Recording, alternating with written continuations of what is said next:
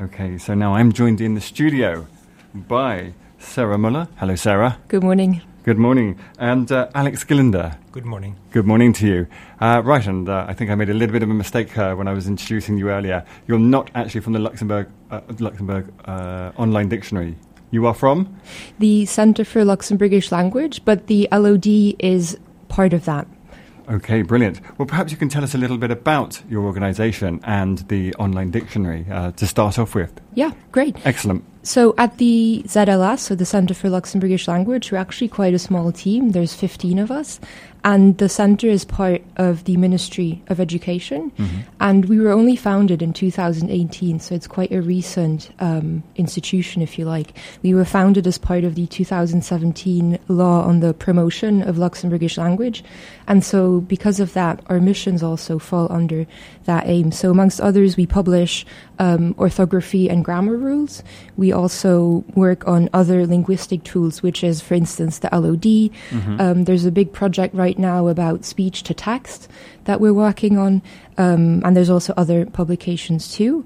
We also have a hotline for people who have questions about orthography, grammar, pronunciation, so they can give us a call or they can send an email and they'll get a response. Man, I wish I'd knew that when I was writing the news back then. I butchered the pronunciations nearly every single day. Now you know, we're here to help. Absolutely. And a last mission of ours is to translate official documents for the ministry. Mm-hmm. So this is not commercial translations that we do, but only for the ministry. Okay. Well, that sounds like a lot of work for a small team. Yeah. So I guess you're kept really, really busy. Especially now that we have the exhibition too, which is a big project that we've been working on. That's been keeping us really busy, but I think we'll talk a little bit more about that later on. I mean, that was so smooth, that segue, that I think we should probably start talking about that now. I mean, you do have a mobile exhibition currently at Belle-Étoile Shopping Centre? That's right, Belle-Étoile. Yeah, and it's called Luxembourg Language, and then in brackets there's an S afterwards, which is interesting. Perhaps one of you would like to explain that to me. Yes, it's called Luxembourgish Languages, and you already had the great reflex to ask yourself, why is it called Luxembourgish Languages with an S in brackets? It's called Luxembourgish Languages because there is not only one language in Luxembourg. There is also youth language, for example. We have many different dialects that are spoken all over the country. And you could also mention that there is more than one language spoken in Luxembourg. Yes. So there is also German, there is French, there is English, and many, many other languages that are present in our everyday life. Yeah, absolutely. I mean, Luxembourg is this huge cultural melting pot. I mean, like loads of people come here with their own languages and stuff. So, yes. So the expo, what's it about? What's it doing? The exhibition really is an invitation for people to engage with language and languages. So I think this is already, you can already tell by the title, which is meant to be a little bit playful, a little bit ambiguous. So this isn't, a red, white and blue exhibition, Luxembourgish for Luxembourgers. No, this is for everyone. And it's, like Alex just said, it's not just about Luxembourgish. So people will get an insight into the different variations of Luxembourgish, the evolution of Luxembourgish from really back in the day, let's say 200 years ago, what was spoken here, people would say they would call it Luxembourgish German or our German. So there really wasn't an awareness of Luxembourgish being a language in its own right. And now today, it's an officially recognized language that's even enshrined in the Constitution. So we follow the development of the language to this stage. And then also, obviously, multilingualism is another aspect that we dive into. And the exhibition also, very importantly, is in 4 languages. So there's Luxembourgish, German, French, and English. Through that, we also hope that it's accessible to a lot of people.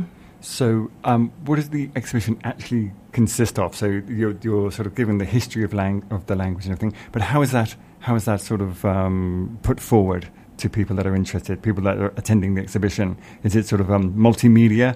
I guess I'm asking how it's made up. The exhibition, because it's a traveling exhibition for us, it was really important for the exhibition to have a form that's easily transportable. So it's 3, I guess, You could call it cupboards on wheels. Yeah, like shelves on wheels. So you Okay. wheel them in and you open them. So then there's like 6 sides to it. Mhm. So we have 3 of those. And there's also a kiosk in the middle that's sort of a different shape. And you obviously have text. There's text for you to read, but we really wanted it to be more interactive because we thought if people Sure. want to read a book, they can read a book, but then come to an exhibition, there should be text, but there's also a lot of interactivity. So there's QR codes that people can scan. Right. So through that, they can access more content on their phones, but we'll also have iPads available for people who don't have their phone with them, or maybe their battery's low. So you can listen to Luxembourgish. There's videos that you can watch. There's games too that you can play. It's not only text on walls. So you have Exactly. different Yeah. elements you can watch, you can listen, you can touch. So Yeah. different senses are addressed. So you're fully Yeah. engaging. Excuse me. You're fully engaging the sort of interested parties. Yeah. They're not just going to stare at a wall or something. So that's- Exactly. There's tactile elements too. There's a game where you can. I don't want to spoil too much, but there's games where you can there's touching involved. There's braille text too, which obviously you have to feel to Yes. be able to read it. So Just come by and check it out. I was going to say, yeah, brilliant. It sounds really, really interesting, and I like the idea that you're like giving a teaser there, but not giving too much away. People should probably go there and experience it themselves. So you're at Bellatoile right now, but it's a mobile exhibition. So where will you be in the future? in August, we're going to travel up north to North. Ulven, or Trois-Vierges. Trois-Vierges. Yeah. And we'll be in Middenach in early September, and then we'll be in Forum Geesteknäpchen in October, and then we'll be in Luxembourg City at the Institut National des Langues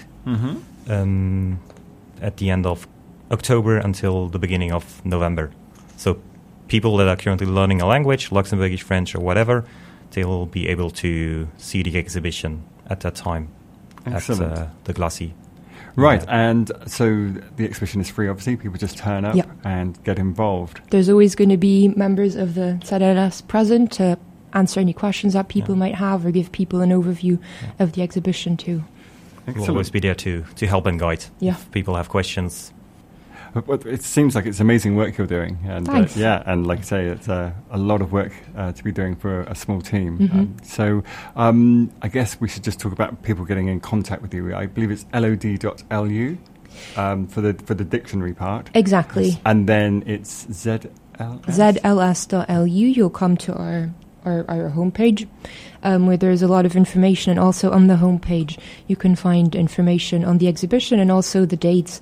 We'll be announcing them, so the different stations of the exhibition. Excellent. I'll put all that information up on our website later on when we post this interview as Great. well. Yeah. We'll be at the Bellatoile until the 22nd of July. Yeah. So if you want to come by. We'll be Brilliant. there every day when it's open from 10 to 7. Excellent. Not on Sunday. No. That would be Rest day. foolish. That'd be too much. Okay, well, thank you ever so much, you two, for coming in and telling us about this, and I hope the exhibition's a big success for you. Thanks. Yeah, Thanks. thank you very much.